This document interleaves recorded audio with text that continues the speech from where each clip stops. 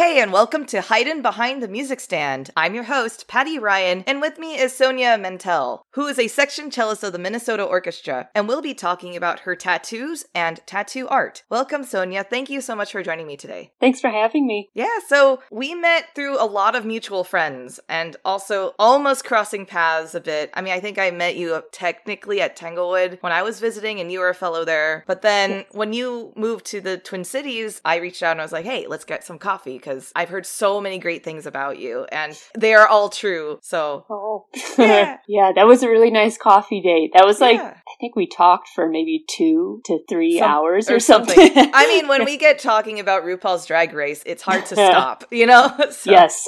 Yeah, and also you shared with me your love of tattoos and tattoo art, but we'll talk about that a little later in the episode. So, what's your most insane performance story? Probably my most insane performance story is when I was a student at a small orchestra camp in Wisconsin called Birch Creek, and we were rehearsing 1812, and the venue that we perform at is literally a barn. So when we were rehearsing 1812, there's the part that uses a cannon. Yes. And they set up this cannon at like the top portion of the barn. Okay. And they wanted to first see how loud it was, so they shot off one, I guess, cannon. Or cannonball, yeah. Yeah. And it went off and it was very loud. And then right away, everyone heard this very quiet squeaking sound. Okay. And everyone looked up and saw it was like this tiny little bat that was like flying around. So I think they had no idea that there was probably like a little family of bats just chilling in the top of this barn. And it probably... had like a complete heart attack when they were trying this cannon. They were just trying to take a nap. I know. So yeah, everyone felt really bad for the bat, but then the orchestra was prepared to, how loud this truly was going to be for the performance. So yeah, that was probably the wildest thing. That's so sad, but also really funny at the same. Poor bat. I know, poor bat. Oh. Did the bat ever approach the musicians at all? I don't think so. I definitely remember seeing it fly off. So maybe it just thought, you know what, I'm out. I'm done. Can you tell me about Sina? Yes, my cat is a very interesting kind of breed. Mm-hmm. It's called a Lycoi, which I'm pretty sure is Greek that translates to the word wolf. So sometimes people refer to this type of cat as a werewolf cat. I originally had the intention of getting a Sphynx cat, and so I was looking around for Sphynx breeders in Minnesota, and I ended up finding her on a Sphynx breeder's website, and I contacted the Sphynx breeder, and I was very intrigued by this cat just because she looked very strange, just because she's partially has hair, partially doesn't, and the places where she doesn't have fur is her face, her ears, and kind of near her feet and legs. And the underbelly too, right? Yes. And when I traveled to go pick her up, I was honestly kind of shocked at how tiny she was. But as soon as I brought her home, she got comfortable really quickly. And yeah, within a couple months, like she was getting more comfortable meeting new people. And now I feel like a good chunk of folks from the orchestra have met her at this point, and they all really like her. And yeah, she's probably one of the most social cats I've honestly ever come across. So that's great. So I feel like I definitely lucked out with this one. She's so sweet, and it's always so wonderful to see photos of her because it's an unusual breed and you don't see those kinds of cats that often. Can you talk a little bit about the origin of Lycoi cats? This is the thing. I'm always really bad at remembering exactly what mix it is, because it's a mix of like a domestic cat and something else. It's the mix of the two. Well, I don't know. This is just a quick Wikipedia says it's a natural mutation from a domestic short-haired cat, but... Right, yeah. And it says that these cats don't carry the Sphynx or Devon Rex gene? Right, yeah, because that's what people would assume since it's partially hairless. Yeah. But it's hard to say exactly what she is because it's a breed that was recently found, I think, in either 2011 or something like that, maybe earlier. But it's nice because it's a mix from domestic breed. It doesn't have a lot of problems that other breeds can have. I feel like I definitely live a long time. Yeah. I think so, yeah. I think she will. She's a healthy little girl. Oh, how old is she? Just turned 4. Oh, wow. Yeah. Aw, sweetie. Okay. Well, please give her a little pet rub for me. I will. Are you ready for some Spitfire questions? Yes. Mahler or Bruckner? Mahler. Debussy or Ravel? Ravel. Cats or dogs? Cats. Yeah. Appetizer or dessert? Dessert, always. Okay. Do you have a favorite dessert? I do. I mean, chocolate is like one of my favorite things in the whole world, but I am a sucker for a really good creme brulee. Ooh, I'll make you a creme brulee. Yeah. I have got the torch and everything. Yes, I'm kind of obsessed when food can create sound. So I love that the action of like cracking breaking it with the spoon crust. And Mm-hmm. Yeah. Next time I'll bring you a creme brulee. Yeah, it's fun Excellent. to make too. Yeah. Yay. Sparkling or still water? Still, because I don't know how to burp, so.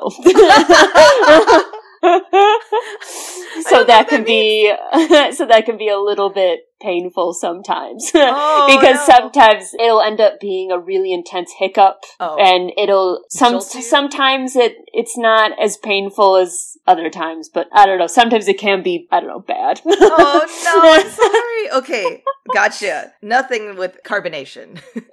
I mean, I can handle it, but just not a lot at once. Okay. Yeah. Fan favorite question. Alternate universe musical instrument? Harp. Oh. Harp was my first choice of instrument that I wanted to play. And when I told my parents that, my dad was a violist and my mom is a cellist. So I told them I wanted to play the harp. And honestly, I think one of my biggest inspirations was from watching Harpo Marx from the Marx Brothers films. Mm-hmm. And yeah, for some reason whenever his scenes popped up, because, there are always the scenes in those films where nearly each character gets their own moment to shine on their instrument. And I was just so entranced by Harpo's little bits. And but I told my parents that I wanted to give it a shot, and they were both like, no, we would have to get another car in the future if we wanted to do this. I'm like, oh, okay. So then I chose the cello.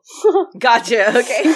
It's always funny to me because I always imagine it much bigger than it actually is. A harp is not that as big, but it is also like, and it's such a beautiful instrument, but it is like, it's a burden. Mm-hmm. But I mean, a cello is also a burden too. So I don't know. It is. Yeah. They both have their drawbacks. Yeah. Early bird or night owl? Night owl.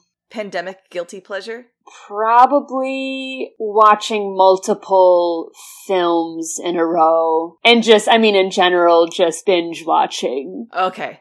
Shows, films. Yeah. Any ones that stood out during the pandemic? Oh, Better Call Saul. Hands down. That was probably the thing. Because at the beginning of the pandemic, I was living with my ma at the time. And so we watched everything together. And even shows like It's Always Sunny in Philadelphia, which I think sometimes it surprises people that I watched all 14 seasons with my mom. But we both had such a great time watching that show. And I think in a way it was also a way for us to bond because we both felt like it was a show that my dad would have really liked. Mm-hmm. So I feel like we were also kind of watching it with him in mind. That makes while sense. We were watching it. Yeah, just because we just thought, oh yeah, he totally would have loved this type of humor. And yeah, for me, I feel like the things that stick out to me are It's Always Sunny and Better Call Saul. Those two things were definitely big highlights. Gotcha.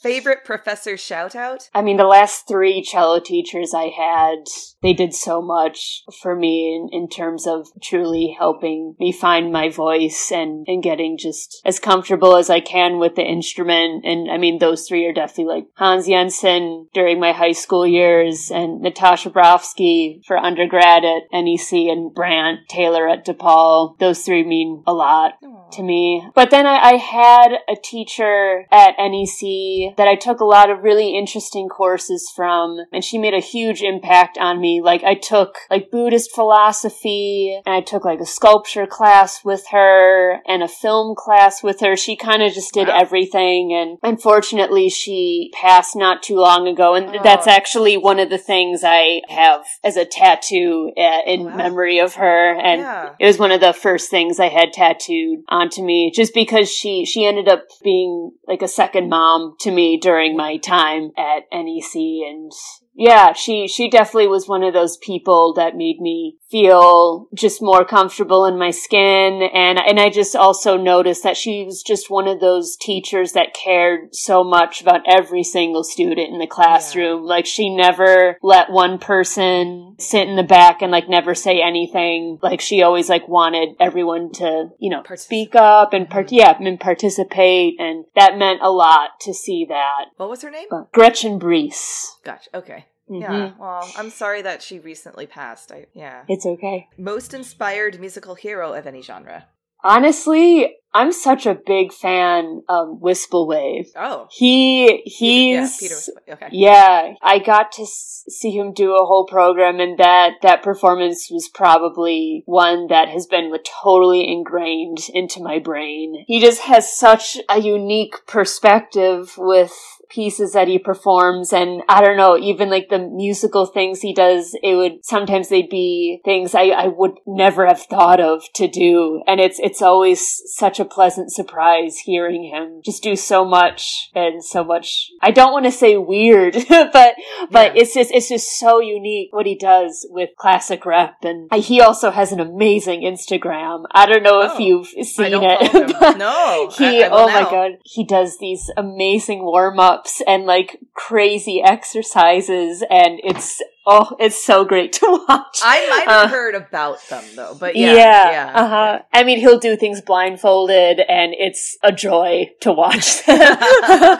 Yeah, I admire him so much. Most transformative performance experience? It probably was the performance of Mahler 5 with my youth orchestra, actually. It was my senior year of high school. Yeah, and I think it had such an impact on me because I was playing with Chicago Youth Symphony Orchestra for 4 years, and that was the place where I found out that I really want to be an orchestral musician. Gotcha. Yeah, when I grew up. I felt incredibly lucky to have been able to have a youth orchestra like Chicago. We did some really heavy rep during my time, and definitely the reason the Mahler 5 truly stuck in my brain, because I knew it was the last time I would be performing with them, and, about to head to college, and I remember people were absolutely in tears after that performance. It meant a lot to a lot of people, and because the people created such heavy bonds playing in that group, and a lot of us, still talk to one another. And of course, it was also kind of a wild experience because we weren't even sure if our conductor, Alan Tinkham, was going to be able to conduct us because he got extremely sick very suddenly. And I think, I definitely remember we had a guest conductor for like maybe the last couple rehearsals or something like that. But then he was able to do the concert, and that meant a lot. I remember it being a very full of emotion for that whole performance. Yeah. That was probably it. Yeah, all the high school feels of graduating, and and then also the full circle of like kind of the family kind of coming back together when someone was not. No, it makes sense. And also Mahler 5. Come on, like people were really excited to be doing that one in youth orchestra for sure. Desert island piece of any genre? My favorite orchestral piece of all time is Ravel's La Valse. So, I feel like that kind of goes both ways. Like, I would be able to play that piece every single day and not get sick of it. And probably listening to it too, honestly. It's actually kind of a pipe dream of mine to, at some point, attempt to arrange that for 8 celli. Oh my god! Because I think it could work. I think it would be really, really cool. But one day, maybe. Really hard, it would probably be very difficult. But I think people would be up for it. Oh, I think for sure. Talk to Blaze, and then he'll arrange it. Yes. Yep. Can you describe the piece a little bit for those who might not know the backstory of Ravel's La Valse? Yeah, the time that it was written, since it was at the end of World War I, it's a very chaotic piece. You're kind of hearing the waltz the style of a waltz kind of collapsing in on itself. And I feel like that goes hand in hand with what the world was feeling like at the time. Can I, I'm sorry to interject, but it's like imagining if anyone's watched Downton Abbey, this idea of the classism, and then suddenly it's just not really, it's being reshuffled and...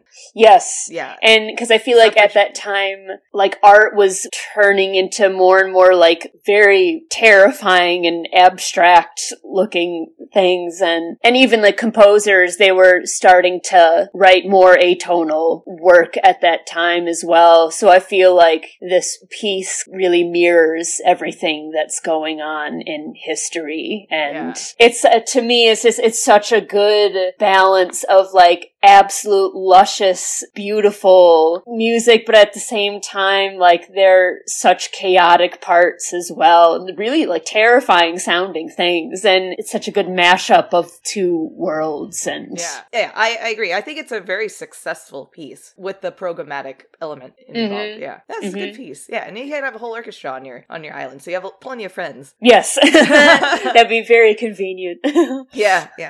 Okay, Sonia, you finished the Spitfire questions. Congratulations. Yay! Thank you. Yay! I love that sound. It's the Mahler, right? Like the theme of Mahler and the cowbells coming. Oh, yes. Absolutely. I love Mahler. Also, so stoked to be doing Mahler 8 for a second time, actually. Because the first time I did Mahler 8 was at Tanglewood in 2015. Wow. So it'll be great to do it again in a different group. With Minnesota, right? Yeah. What other group? Yeah, okay. When is that coming up? In a couple weeks, I think. Oh, okay. So people go to minnesotaorchestra.org and purchase your tickets. Yes. Yes. Please do. It'll be a good one. So, Sonia, can you walk me through your musical origin story? How are you introduced to music in general? I guess, well, you already explained that your parents were musicians, and you also slightly explained how you chose cello, but can you continue the story and tell us how you got to where you are today? Yeah, so both my parents taught a lot, and I remember as a kid watching my dad teach, because he taught both violin and viola, but I remember watching how they held the instrument, and I remember thinking, I don't know, that just doesn't look very convenient.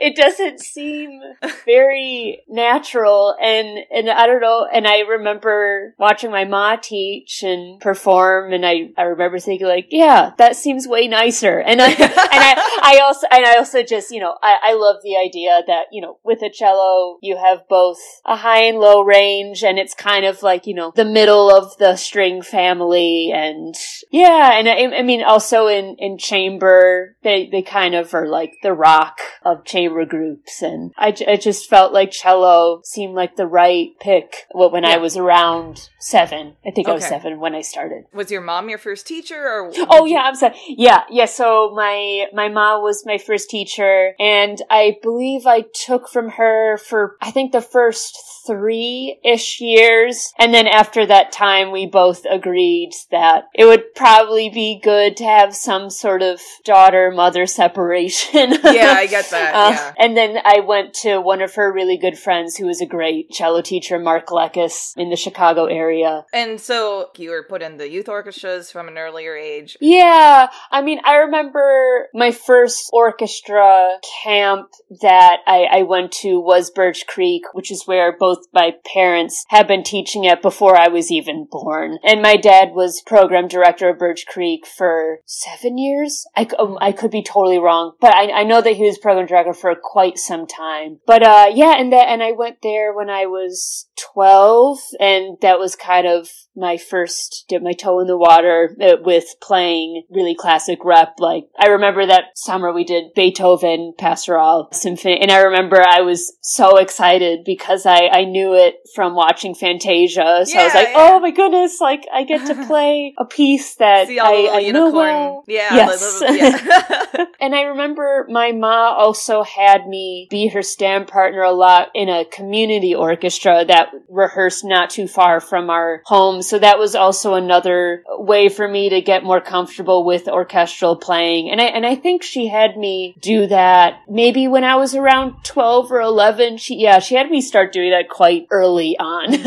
Yeah. And I think it was just her way of having me get more comfortable with orchestral playing and for me to just see what it's like to play in an orchestra. And of course, with a community orchestra, the stakes aren't super high. Right, Right. So yeah, it was kind of a nice way of getting into the orchestral world for sure. Yeah. Did you have any visceral feelings when you first played in an orchestra that continue today, or any light you up or something like that? Yeah, I mean, I think the thing I really love about orchestral playing is that there are so many people on stage, but even so, like, you're still a cog in the machine. You're still making a difference, even though they're, 80 to 90 people. Depending. Yeah. Yeah, I really enjoy that aspect of it, that you're a part of something that's just creating so much sound all at once. And you're able to really create these really sensitive moments together. Especially when you're playing with an orchestra and you're creating really quiet moments. I feel like that's it's a skill. Yeah, it's a skill, and I feel like there's really nothing like it. So you felt that when you're younger too, just this idea of that teamwork that is the saying greater than the sum of its parts or something like that? Mm-hmm. Yeah, so you had that Mahler 5 experience with your youth orchestra, and you went to study with Natasha at NEC. So you did the audition circuit like most people, I assume, and jived with Natasha? Yeah, I remember when I took lessons with people trying to figure out who felt like the best fit for me for undergrad. The two people that stuck out the most were Natasha Brofsky and Brant Taylor. And I remember thinking okay, if I'm able to get myself into NEC, I'll be with Natasha, and then I can totally see myself going to DePaul to be with Brant. I kind of just had that in the back of my head. I kind of had this feeling that I was gonna end up being back in Chicago at some point in my life. Yeah, and I'm really glad that it worked out that I was able to get myself into Brant's studio for a master's degree, for sure. Yeah, I realized I did forget a step. What made you decide to pursue music professionally? I think it was because I saw my parents doing it so well. They made me feel inspired to really commit to it. They both had such enormous studios. I think at one point, my dad had close to 40 students. Just private, just solely on his own, just from word of mouth. And both my parents would freelance a lot, and they also were in many regional orchestras in the Chicago area. Yeah, and just seeing them do so much and being able to juggle so many things, and seeing them both be really happy and having fun with all their colleagues. Since I'm an only child, I would go to lots of their rehearsals and performances, and seeing how these orchestras just felt like extended family. That I think that was also a big part of why I was really intrigued and wanting to be in an orchestra one day, because I saw that being in an orchestra could really feel like a huge family in many ways. And you could create so many bonds and connections with people in your section, and the whole orchestra. And yeah, seeing that as a kid, I feel like that made a really profound impact on me. Yeah, so the example was set, in other words. You had two people in your life that had found that. Because I feel like a lot of people say the starving artist, or why are you going to go into music? You should be doing something that's way more practical, etc. But you had two examples in your life that were successful successful in it, and so you kind of saw the trail ahead. Mm-hmm. Yeah. Yeah, I was very lucky having musicians as parents because they definitely warned me that, you know, if you really want to get yourself into a professional orchestra, it's competitive. You're going to have to work really hard. You're going to have to practice a lot better because I mean, especially during high school, I was not the best practicer. I mean, I definitely remember having a conversation with Hans at one point. I remember him asking me, "Are you sure you're going into music because you want to?" Like, he wanted me to verbally say out loud that I was doing this solely because I want to and not because I'm trying to make my parents happy, that I'm also... huge though. Good. Yeah. And I mean, I remember when he asked me that question at first, it kind of took me by surprise, but I really thought about it and told him, like, no, I do really want to do this. But I think that was also another way for him to tell me to practice more because I think that was right before, you know, preparing tapes for school. And yeah, but I mean, I'm definitely glad he asked me that question because I feel like in a sense that question really made me rethink things and reminded myself that no, this career, it really has to come from only yourself because at the end of the day, you're going to have to build really thick skin to be able to make it in the music world. Yeah. Do you want to mention anything else about your schooling before I ask another pivotal question? I mean, something I learned while I was at New England Conservatory that I feel like I still think about it a lot, and I feel like it impacted me, was that so many people from my year at NEC supported one another so much. And it was nice because at NEC you also have your jazz majors, the voice majors, and also like the contemporary improv majors. And I don't know, there was something about the people in my year, we always went to each other's performances. And I think seeing that for all 4 years during my time there, it really made me realize how important it is to really like support one another and to be there for one another. And it's as simple as just showing up to someone's concert or performance. And that's all it takes to make another person feel that much more excited and like grateful and, you know. Or valued even, you know? I mean, they put work into that performance.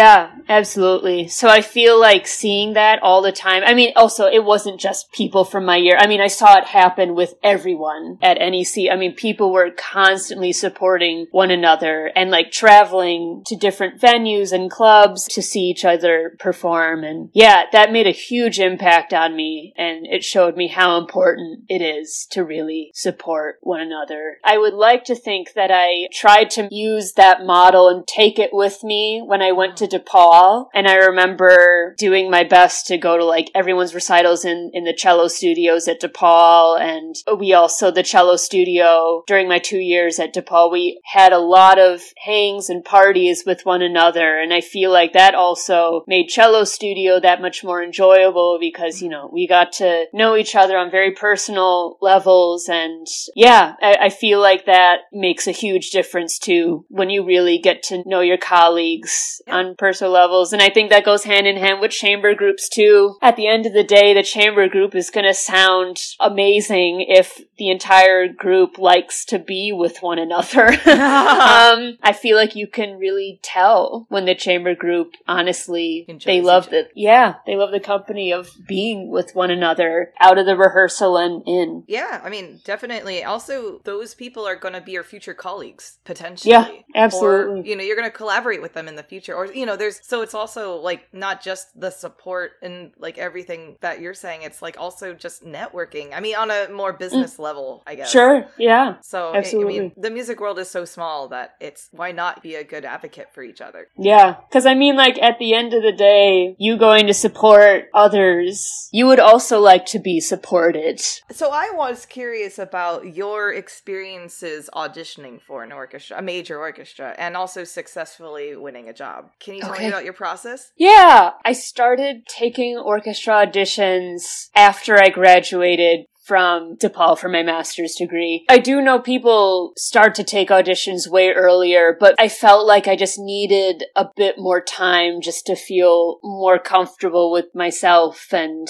with my playing and really fixing technique stuff. And so yeah, I started taking auditions in 2016, and I think Minnesota was my 11th audition. And for the majority of the auditions, I was getting myself to the semi rounds, but I would normally get cut right after the semis. And for me, I just get way more nervous in the semi rounds for some reason. The prelims felt fine in a strange way, but yeah, I guess as things got closer to the end, that's when the heart and brain would start working extra hard. It got to a point where I was feeling quite ready with the auditions I was going to, and I think I was just getting so upset that I wasn't able to get past semi rounds for either the 9th or 10th audition,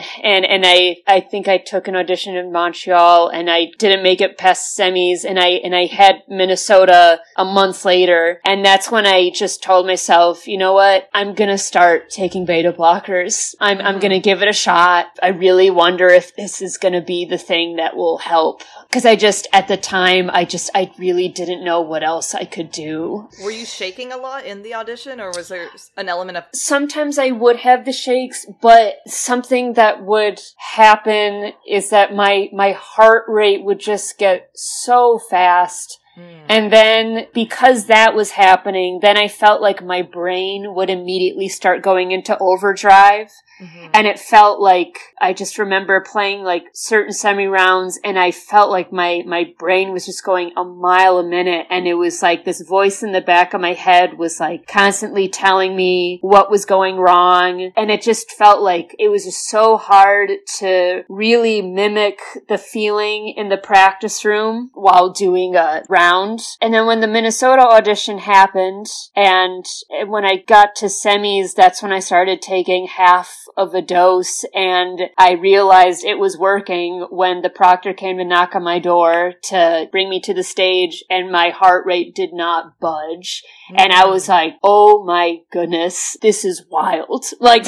Because normally it would absolutely shoot up, and that feeling where you can physically feel the heartbeat, yeah. It was such a surreal experience. I mean, I remember playing that semi round feeling oh my goodness, I'm playing exactly how I felt back in my apartment in Chicago. It felt so comfy, so at ease. I felt like my brain wasn't also going a mile a minute, and I felt like all these voices that would just be going off all the time during rounds, normally they would completely shut off. It felt quiet. It felt calm. I felt like I was really able to just hone in on everything I was playing in the moment, and it ended up working for this audition and for the next, because I think we had 4 or 5 rounds. I think there were 5 rounds. And then for the next rounds we had, I just took half the dose for each one. And it just complete game changer for me, truly. It worked out. I mean, granted, of course, I was working really hard at that point, and I was feeling really comfortable with the excerpt. But I mean, I don't know. I gotta give a shout out to my little beta blockers. Because they helped me feel really grounded during all of those rounds. And I don't know what would have happened if I didn't take that tiny little dose. I don't know. That is wild. I mean, I know that that's a pretty common thing for musicians to do, is to, especially for auditions or for big solos or something like that, is to take a beta blocker. And I think it's to each their own kind of thing. I don't want to say everyone must or you shouldn't. Right, exactly. Yeah, definitely on a case-by-case basis. But I'm really glad that that's exactly what you needed in that moment, because obviously selfishly happy that you're in the Twin Cities. So no. Yeah, I mean, I feel like it's definitely something that's worth trying if you're curious about it. I mean, I feel like we're also at a point where it's just it shouldn't be taboo anymore to talk about it. I mean, I don't think it is either, but maybe it is to some people. I don't know. Yeah, total game changer. Absolutely. Yeah. Okay, Sonia, are you ready to take a break? Yes. Sounds good. We'll be right back.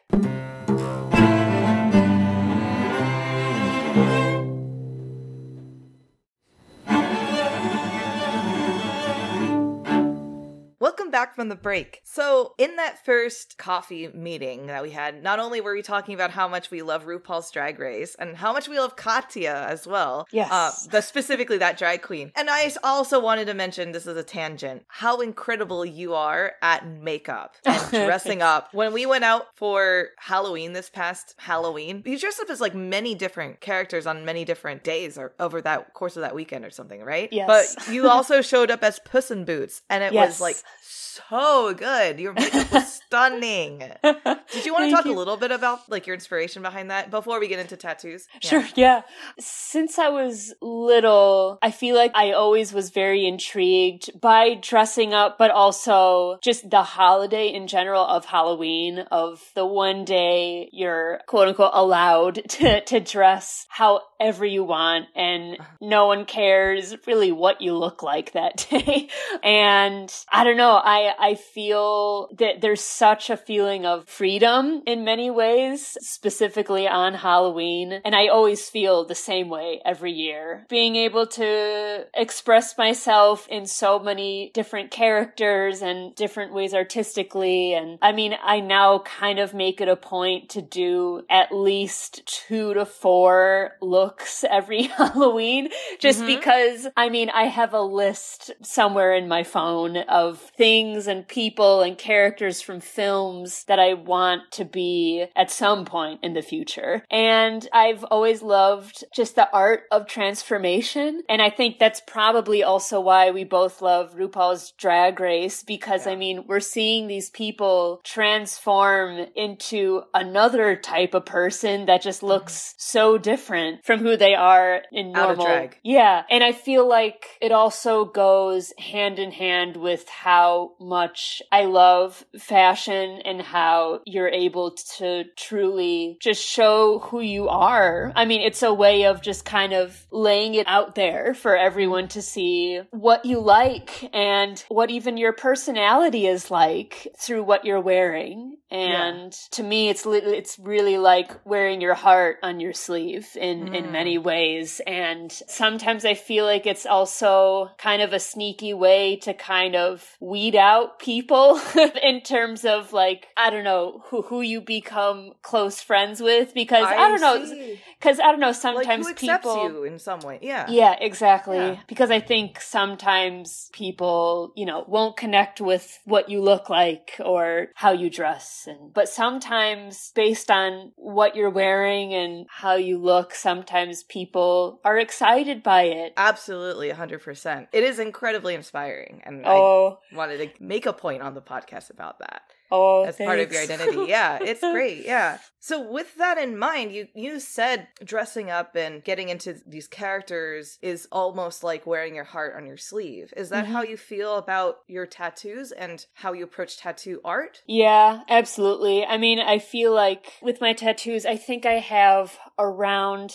I counted them somewhat recently. It was either like 12 or 13 at this point. But for me, my tattoos are extremely personal, and some of them are in memory of some people, and some are of experiences that I feel like shaped me in a specific way. But I also feel like my tattoos, they've also been the thing that has made me feel more comfortable being in my body. Because I feel like I've had some pretty intense, just difficult periods of time being comfortable with my body and how it looks. I mean, I definitely remember having the conversation with my ma about getting breast augmentation surgery and and that whole conversation. But as I've gotten older, and now since I have started to get more and more tattoos, it definitely makes me realize that I'm definitely glad that I didn't commit to getting surgery. I mean, there's absolutely nothing against it. I believe people should, right. They're allowed to get whatever they want whenever. But for me, for some reason, getting more and more tattoos have made me feel that much happier. Just because I'm really happy with all the things that are currently on my body. And some of them I've had close friends design them for me. So I feel like I'm just turning. Yes. And so it just feels like I'm just turning into this like kind of this walking canvas. And that makes me feel proud to be in this vessel of flesh. Of art. Or that. Yeah. Both. Well, I feel like especially women, but I feel like everybody goes through a level of body dysmorphia. Oh, sure. And yeah. I really sympathize with, and I feel like I'm still adjusting to that. Like, I'm not always feeling like I am super comfortable in my body, you know, for certain reasons or another, right? And right. I guess I never really thought, I mean, okay, so I don't have any tattoos, and we've talked about this. Like, I'm not necessarily opposed to it. I just don't know, you know, what I would put on my body, right? But I mean that I've never thought about using my body as, again, I love the word that you used was a canvas, as a canvas for art, and that reflects you and the experiences and the important things that have happened in your life. That's like such a very cool way of viewing tattoos that I've never, I don't know, it just never crossed my mind, at least.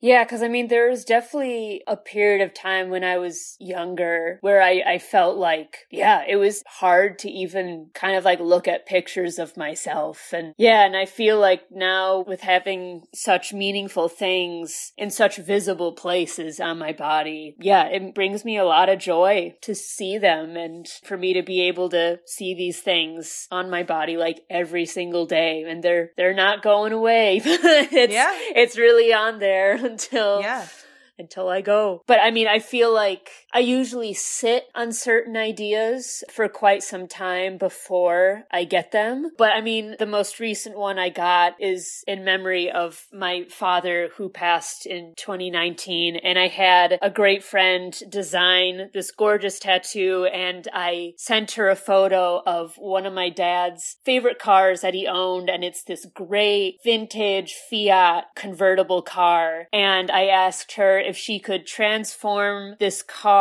into like vines and flowers and incorporating orchids, because my dad was also a huge gardener. So I kind of, in my mind, I had this like image of his car, but like just flowers and vines, and it's creating the shape and the outline of this convertible. I mean, I do love to draw, like, but for some reason, I feel like I would be way more critical of myself if I tried to do the design. Yeah. So having another friend do it, I feel like it just put a lot of pressure off of me. And she was so generous with her time, and she made the design like in 3 different ways, and then we decided on one, and I recently got it finished just a couple months ago. And just because I think because of the pandemic, a lot of tattoo artists and shops, they're so booked at this point. It's so hard to get appointments in, a slot. And I think also because of the pandemic, I want to say more people want to get tattoos. Oh, really? I mean, interesting. I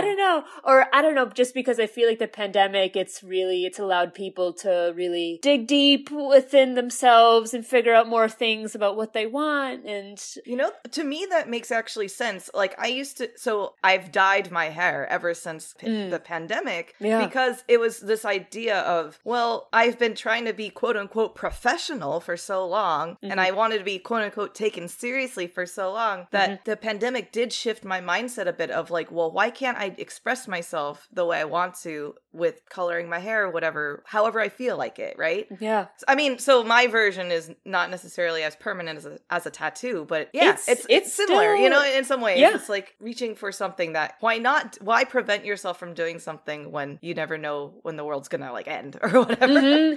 Yeah, I mean, it's also, I mean, hair dyeing, I mean, it's absolutely a way of expressing yourself, and it's something extremely artistic. I mean, I feel like it's also something that at the end of the day, it makes you feel more excited to see every day. And like when you're looking at yourself in the mirror and you get to see this like awesome, like purple color, like around your face. And it's it's such a fun way to express yourself and to really embrace color. Or like show a little bit of yours. I didn't mean to go on so much about the hair color, but the identity thing of like, like I'm not completely anonymous. works. And I also have a personality that I can still show outside, even before you get to know me. Yeah. Kind of thing. Yeah. Of course. And that's where the fashion part, I bet, comes in for you too, a little bit. Expressing yourself even before you say your first word or whatever to someone brand new. Yeah, totally. Yeah. Are you willing to share any other of the stories behind some of them? I mean, I know you said one of them was about your teacher, but I didn't. Are there any others that you're willing to open up about? Yeah, I mean, some of the other tattoos that I currently have on my body, the music camp that I mentioned earlier, Birch Creek, since the place where the orchestra performs is a barn, and on the side of this barn is this really cool wheel-looking sculpture that's made out of car bumpers and a car hubcap, I'm pretty sure. So that was one of like the first big tattoos I got when I started my journey on getting tattoos all over. Just because, I mean, Birch Creek, it was my first music camp that I went to as a kid, and it made a huge impact on me, and I had such a great time. And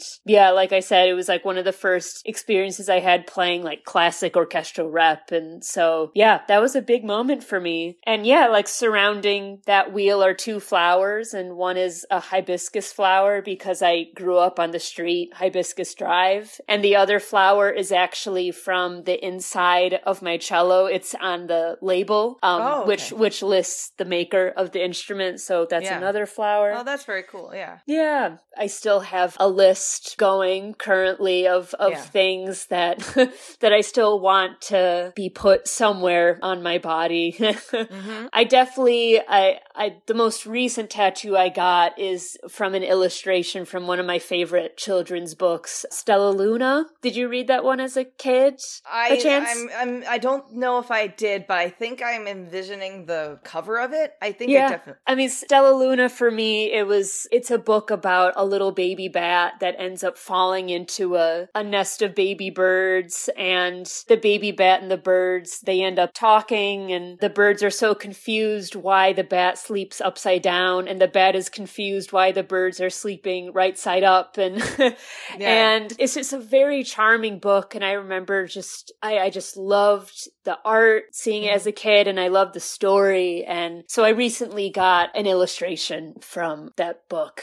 Yeah, just because for me, I feel like the things you read as a child, I feel like that makes a big impact. It does a lot to, I feel like your subconscious as a kid. Yeah, the metaphor, as you're saying, of like, questioning why do bats sleep upside down and the birds sleep right side up is like one way of looking at the same situation from two angles, and not always having one fixed vision of something. Yeah, for absolutely. instance, it's like a reminder of that. I mean, I feel like I'm asking such dumb questions because I'm not a tattoo person, or haven't yet, let's say. How much does placement on your body of a tattoo take importance? I feel like for me, placement is super important, especially depending on how the art will lay. So for instance, like the really big tattoo that I have of the car that was my dad's, made up of flowers and vines, I knew I wanted the car to be on a place on my body that would be extremely flat. And I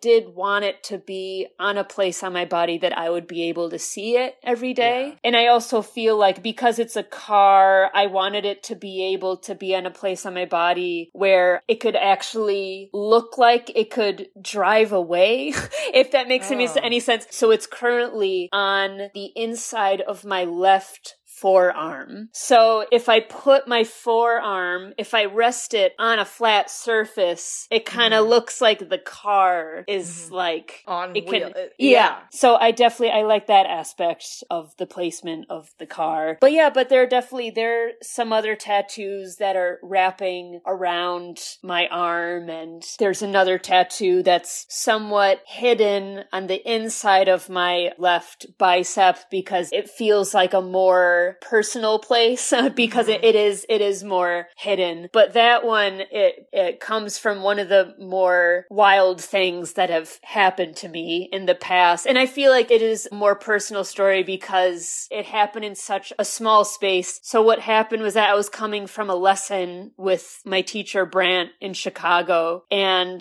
I was leaving his place, got into an elevator, was going down, and then it stopped on like the 50th floor or so. And this man comes in, holds the elevator, 2 women walk in, and one woman has like a normal like winter coat on. This is, I think, in January. And the other woman had on floor-length black fur coat and these huge cat-eye sunglasses. And then the elevator starts going down. And maybe like 20 seconds in, I realize that the woman in the fur coat is Lady Gaga. Oh my God! What? Ooh, sorry, what? Oh, I'm freaking out. What did you do? Oh my God. Oh my God. And I realized because I'm like freaking out. Go on. Oh yeah.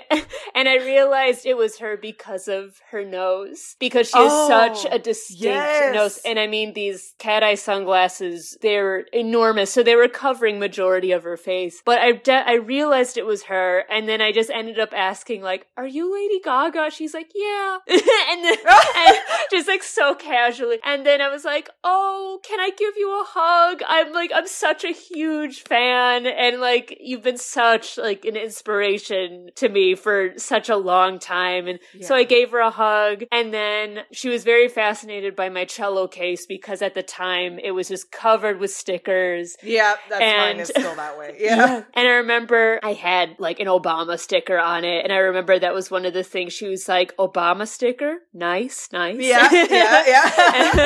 And at the time, I was preparing for my Tanglewood audition for Tanglewood summer of 2015, and I knew that she was going to be there at Tanglewood because that was when she was Tony doing Bennett? the jazz tour. So I asked her, like, you're going to be at Tanglewood this summer, right? She's like, yeah. And I'm like, oh, I'm going to be taking the Tanglewood audition next week for the Tanglewood, like, Orchestra Festival, and I really hope I can get in, and I'll totally try and, like, see you perform there. She's like, oh, well, like, I hope you get in. I'm like, oh, and then I like made sure to just like practice so hard to get it, and it worked out, and I was able to. I did, and the funny thing about that is that at one point I went into a coffee shop with some chamber people, and they knew, because I think at that time I was telling everyone about the Lady Gaga story, so they knew I was a big fan, and they knew she was performing at the Tanglewood Shed. And one of my chamber mates pointed to the bulletin board at this coffee shop, and she's like, Sonia, you need to look at this. And it was a little handwritten note saying that selling Lady Gaga tickets for the Shed concert, call this number if you want to buy them off me. So I like called the person right away, and I was able to get myself a ticket for a very sold out show.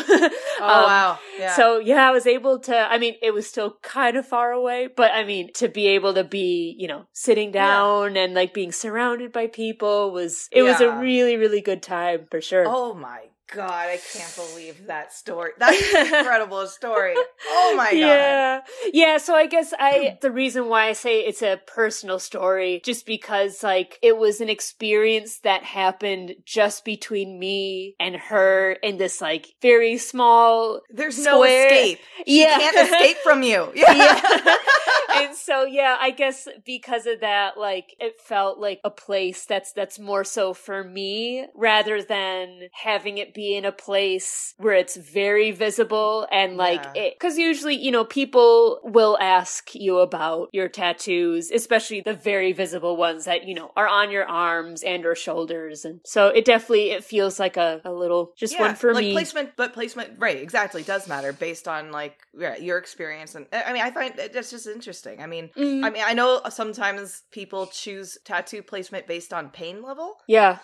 Yeah. I mean, I think at this point, I can definitely tell you which spots were more painful for me. But at the end of the day, you know that the pain is going to end at a certain point. And I think that's the thing that just helps me get through the sessions is that even though, it can be quite uncomfortable at times, but just knowing that it will end end at some point. Mm-hmm. and knowing that you'll get to have this image on you for the rest of your life, and it'll make you feel that much more proud that you stuck it through. Well, what popped in my head just a second ago, when I was dealing with sciatica, I was wondering how the pain level I was experiencing on sciatica compared to birth. And I think some person wrote once, like, well, at least with childbirth, that you have a child at the end of it. With sciatica, you're just like... Yeah, oh my God. So I just thought very similarly, like, well, I mean, I'm sure the pain is not of that scale either, but at least, like, well, at the end of it, you get a piece of art on your body. Right, yes. That's what, so, Yep. Yeah, it definitely has been interesting, though, getting tattoos on various different parts of my body and being surprised at how not painful some are and how painful others can be. Like, I definitely remember thinking getting a tattoo on my upper side of my right thigh would be a piece of cake. And for some reason, I remember it feeling really not great. I was very shocked because I was like, oh, it's going to be on the leg. I bet the skin is like thicker there. It'll be fine. But yeah, that one was a bit of a shock. And then the opposite happened where I got a little baby tattoo that's a symbol from the show Twin Peaks on the top of my spinal cord. And I remember thinking, oh man, this might be terrible because some of this is going to be on bone. And that ended up being one of the easiest ones. And I was just like, what? Like, wow. Like this should be terrible. It's been an interesting journey for sure with the pain and pain tolerance. And do you have any advice for anyone who might be interested in getting tattoos? Yeah, I mean, I think the best word of advice I could give is, if you think of something that you want, sit on the idea for at least a couple months, if not possibly even half a year. I don't know, because sometimes things can change depending on the idea. For instance, I remember when I was younger, before I got any tattoos, I remember for a long time I was determined to get cello F-holes on my back. Yes. And now I'm very grateful I did not get that, because there are some days where I feel like I hate the cello because I just feel like I'm having a bad day, or like I really upset with how I performed. And I don't know, like knowing that I have something that connects with the instrument itself. I totally understand that. Yeah. Yeah. I don't know. For some reason, I feel like you have to think of circumstances that might make you not want the tattoo, like as strange as that sounds. Even if it's like something associated with like, you know, your life or your passion, you have to kind of remind yourself that, I don't know, as terrible as this sounds, like you might end up getting into an accident one day that like makes you not able to play your instrument anymore. And if you have something on your body that reminds you of your instrument, that might make you sad. I mean, of course, that's when cover-up tattoos are great and those can be useful. But yeah, I feel like you have to think of big picture when coming up with your tattoo idea or design. But in terms of the day of getting a tattoo, my word of advice is drink a lot of water and make sure you have a lot of food in you, because sometimes you'll definitely start to feel a little bit faint. Sometimes, I mean, especially depending on how painful it is, and you sweat a lot when you're getting a tattoo. So drinking a lot of water before getting a tattoo is very important. So that's my words of advice. Yeah. I feel like I could ask you so many questions about tattoos, but that could run this podcast episode to multiple hours. Are there any parting other words that you wanted to share about either your tattoos specifically or just the art of tattooing? the one thing I feel like that could be useful, especially since you're always talking to musicians and, you know, in the classical field. I did forget to ask that question about stigma. Yeah, I mean, I was about to say, like, for any listeners out there who are classical musicians and who are having second thoughts on getting a tattoo because of being in the classical music world, I think you should not be worried about it. I really think things are changing. Also, because when you're playing in an orchestra, you're required to wear long sleeves anyway.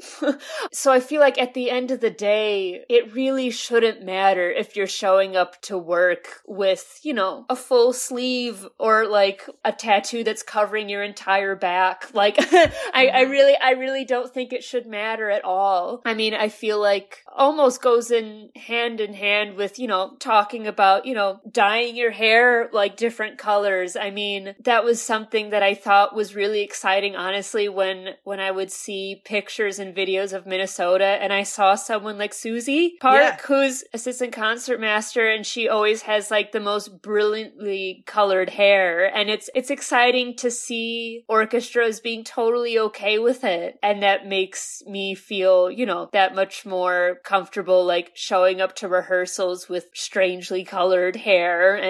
But I mean, I feel like it's a way of expressing yourself, and I feel like that's what tattoos are, and I feel like no one should be allowed to tell you, oh, no, you can't have this job because you're covered with ink. Like, I think it's completely pointless.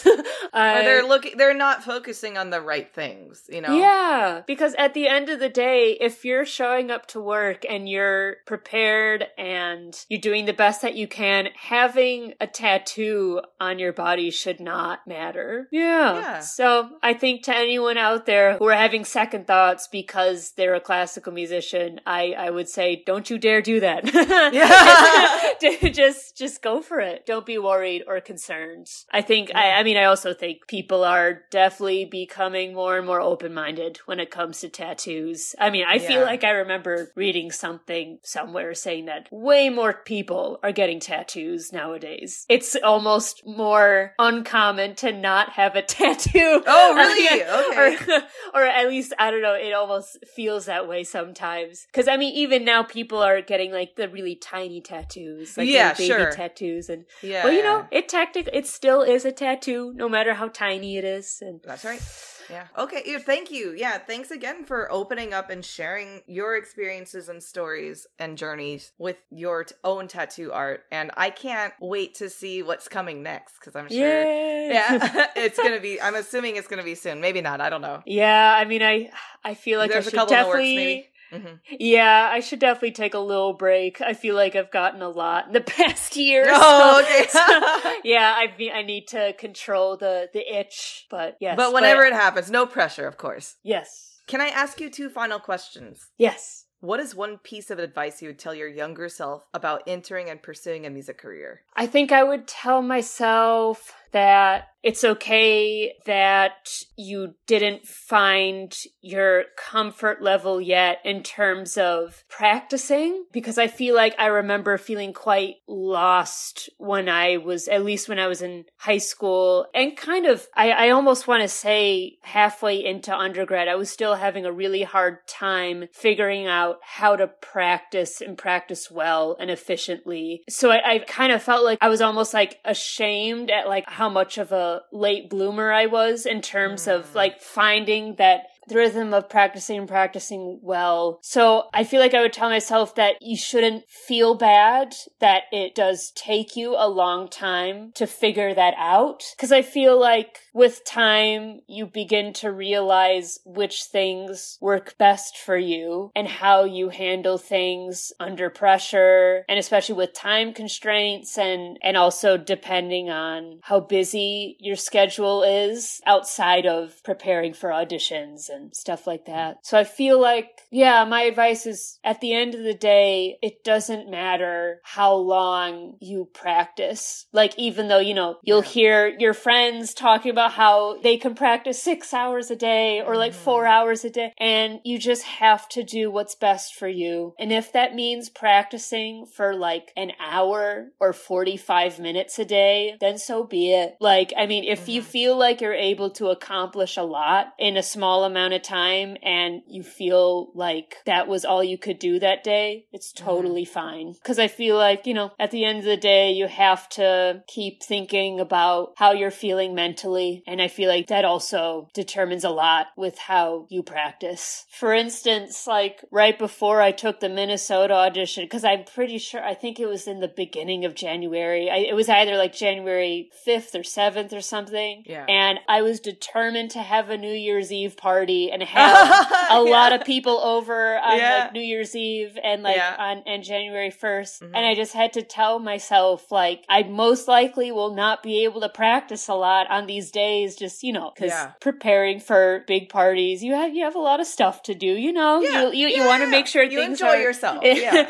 And I just had to remind myself, like, this is going to make me feel happy. Like that, like these things are going to make me feel more at ease. And I don't know, I'd like to think that having those days of being with friends and having a great time, I feel like possibly that helped me win the job as well. Like because I was making a point of still allowing myself to have time with friends and having good experiences outside of cello.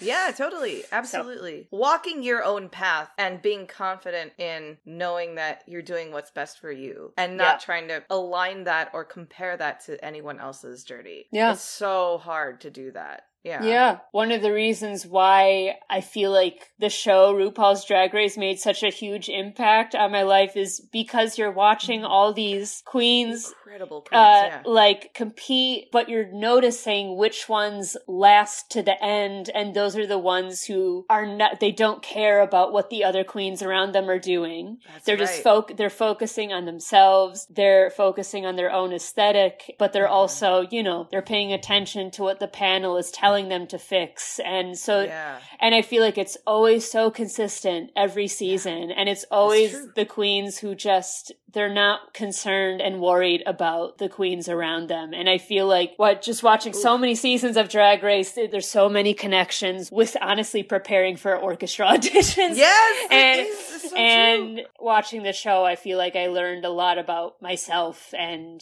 preparing for stuff. No, oh my gosh, I love that you brought RuPaul back in. But there's always a way to do it. Absolutely. My second question, as we enter a post-pandemic world, I think I'm comfortable saying that now. Yeah. What elements of your musical pandemic life would you want to continue and what would you want to shed? For a chunk of time, I was being very good at going through etudes, nearly every day. I was very surprised. I was surprised at myself, but sadly that stopped. So I feel like I would love to get that willpower back again because I was going through proper etudes, but I was making it a point to really make them my own and like just taking a lot of time, like musically, and like switching up the bowings, doing the opposite bowings, doing weird dynamics, like experimenting with them. I felt like I was like challenging myself, and it was just for me. Yeah, that was definitely something out of the pandemic. I was really glad that I did do that. I would like to get back into that. I think it definitely felt like a healthy thing to do. Yeah, but I think during the first year of the pandemic, it felt hard to perform again. Like I definitely remember getting like way more bow shakes than usual while performing. That was definitely a very uncomfortable thing to experience. And it's slowly going away with time and just, being used to performing more regularly again. But it is something to practice for sure. Yeah. And in different scenarios create different nerves that you kind of forgot about or didn't expect or something. Yeah. Mm-hmm. Are there any platforms or websites for listeners to learn more about you or any upcoming projects? You can find me on the Minnesota Orchestra website, and I'll be performing with them for the end of the season and the upcoming summer season. And then I'm doing one concert with Lakes Area Music Festival for my first time. And I'm excited to do that. But other than that, pretty active on my Instagram account at Sony Monster. So yeah. Yeah. Great. And if you enjoyed listening, be sure to smash that subscribe button wherever you're tuning into this podcast. Leave a review on Apple Podcasts while you're at it. It doesn't need to be long. Your review will help others search for the podcast because of its crazy algorithms, and you'll make Sushi's day, and it's free. Make sure to share this podcast with your friends and family as well. If you want to level up, you can always become part of the Hiding Behind the Music Stand family by donating what you will on our Patreon page at patreon.com/HiddenMusicStand. Our social media handle for Facebook, Instagram, and Twitter is at Hidden Music Stand, and we'd love to hear from you at our email, hiddenmusicstand@gmail.com. Didn't recognize the piece we discussed during the episode? No worries, there's a Spotify playlist with all the music discussed for your convenience. The link is in the description of each episode. Sonia, thank you so much for your vulnerability, opening up, talking to us about your musical upbringing and your tattoo journey, and sharing this time with us today. Thank you. Thanks for having me. This is really nice. Yeah. And thanks for listening. Say bye, Sushi.